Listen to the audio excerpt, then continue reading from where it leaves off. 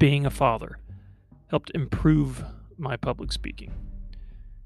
You don't get this upgrade automatically. It takes discipline and diligence just like anything else.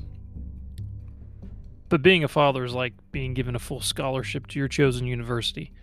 You aren't going to get handed a diploma just for existing, but the path has been cleared. What exactly am I talking about? Reading to your kids. Every day, every night. Reading a wide variety of genres and formats. Start when they can't even hold their head up yet. Read picture books and read poetry. Especially poetry. And tongue twisters. It's the most natural practice in the world, and it gets more useful the older they get. You get to practice your timbre and rhythm and elocution. You get to hone your sense of dramatic tension.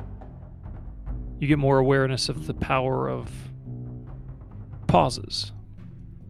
If you really get into it, you can practice different voices for different characters. All of this builds your repertoire. One, you don't worry about looking silly. Usually you want to look silly to get a laugh. This is a good tonic for self-consciousness.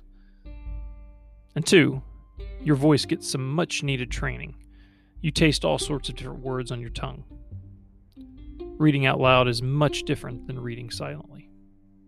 So don't neglect it.